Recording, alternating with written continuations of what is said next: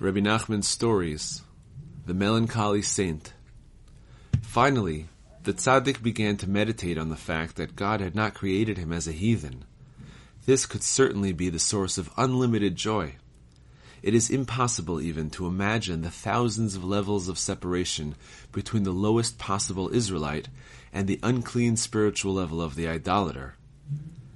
He pondered God's kindness that he did not make me a heathen, and realized that this could be a source of great joy without any sadness.